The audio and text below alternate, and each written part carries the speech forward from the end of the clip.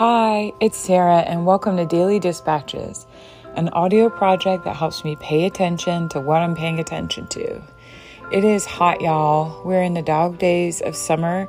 I looked it up to make sure. It just felt like the dog days. We've been suffering down here with the humidity, but the official dog days of summer is from July 1st through August 11th, but we all know it could be gross hot anytime. Anyway, we're still gonna share our dispatches. We ain't that hot. We're still out there doing stuff. I'm gonna start with 2 clips. One is they did Hello Stranger at my church, that Carter family version, during communion, and one of the little communion offering children ran up to the front, and that's why I started laughing in the middle of the song. But I also looked up the publication date because I couldn't remember it, and it was first released by the Carter family in January 38, and A.P. Carter is listed as a lyricist, but we know that means he collected, it's probably a standard. He collected it from his area and from his ethnographic musicological trips. Anyway, that's the first one. Second one is I went to a cookout, and somehow I wound up at a table with multiple people who had toured with Yola Tenga. So those are the first 2 clips. Enjoy.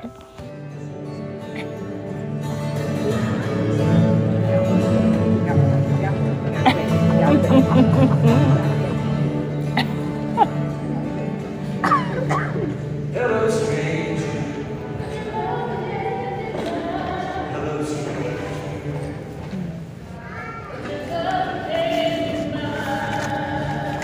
How they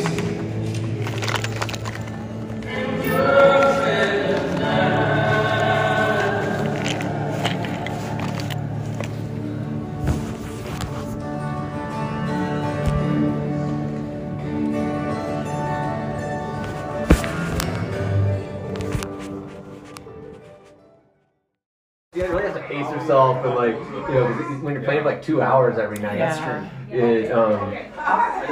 But yeah, I mean, of all the bands I've toured with, nobody taught me more, and there's nobody I respect more than those people. Like, that is Hey, also in the intro, I think I said Yola Tenga instead of Yola Tango. Anyway, you love to hear that a band you have listened to your whole life and really love is actually wonderful. Okay, this next clip, you should know that after I did it, I banged on a metal bucket to make the coyotes go away.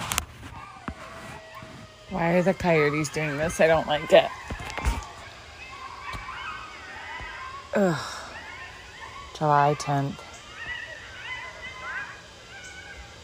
I'm going to quit recording and holler at them. Hi, we have a special guest dispatcher for Tuesday, July, whatever day it was. Tuesday, July 11th. It's my mom telling a story about her dog, Lady Pembroke, getting her head stuck in a hole. Enjoy.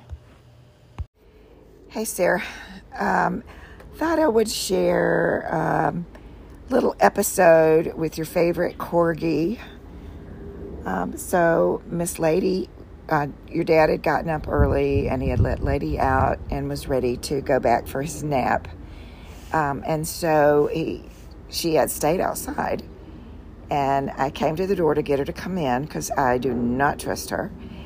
And I could not find her, and I called and called, and I could not find her. So I went walking out on the patio, and I saw part of Lady. Everything I saw from her ears back, but her ears were jammed down into the ground with the rest of her face. And the dog was not moving. She was immobile. I thought that maybe she had had a stroke. Do dogs have strokes? Or something terrible had happened to her. And so I was, talking to her, saying, come out, calling her, and she wouldn't move. And so I realized that eventually that she thought she had, you couldn't tree something if it's in a hole in the ground, but she had come upon something interesting to her. And so I went and got my little newspaper, and usually I just have to hit it in my hand and say, "Come on, lady," and she'll come on inside because she didn't like the sound. No, she did not do that. She was immovable. And so I did it 2 or 3 times, and I got to talking real harshly to her, which I'm sure our neighbor Bob heard, and he doesn't like me anyway. But he likes her even less. So then I decided I'm going to have to use a little energy with this paper, and I began to tap a little on her hindquarters, her little fat corgi rump. No response at all. And so I applied a little more pressure and a little more pressure. And then when it got so that it was irritating her, she started growling slightly, and she got louder with the growl. And finally, it's a wonder she didn't come up with a whole mouthful of dirt. Finally, she was just growling big time, face down in a hole in the dirt. So eventually, I just started scooting over the pot that was near her, because I knew I'd just have to squeeze her out of there, and forced her little face, her little cute mouse face, covered in dirt, out of the hole. And then I had to put flower pots and vases around it. And right now I'm looking at a large black trash can that's over it, because I know she'll go right back there. So I've got to get your dad to put more dirt in there. She was incensed. She marched herself right back into the house and waited for a treat. Can you believe that? She waited for a treat because she came in the house, which she did not get. And I put her a little sheet on the rug in the utility room, and she had to spend 2 hours out there by herself thinking about what she had done wrong, while the mud on her feet dried out and she could eventually be brushed and come into the house. So that's how my morning began. I hope yours began a little bit better. This is a clip from our Friends of the Blues Club.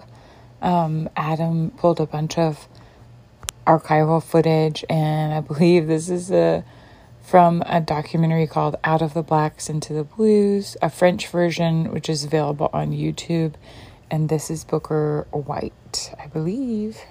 Also, I was talking to Bob Kramer, who played slide for Stonewall Jackson on the Opry for 10 years. He works where I work, and I was asking, I had only seen Booker White's name spelled Bukka, and he said both are used, and it was because a lot of folks who were recording people of color would write down names the way that they thought that they were spelled without asking, or sometimes it would just be the name of the artist, however they spelled it, and I also wasn't aware of that, so that's good to know.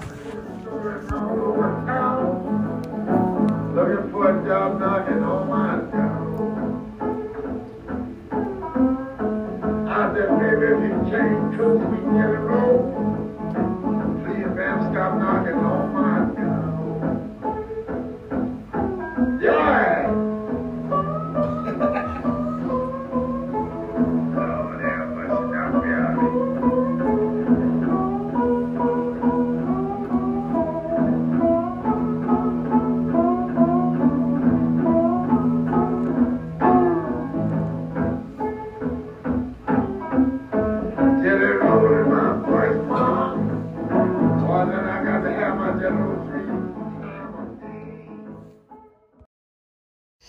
It's July 13th. It is 9:35 p.m. It's 80 degrees and 74% humidity. All the creatures are up making wonderful sounds. So here's a little sound sample.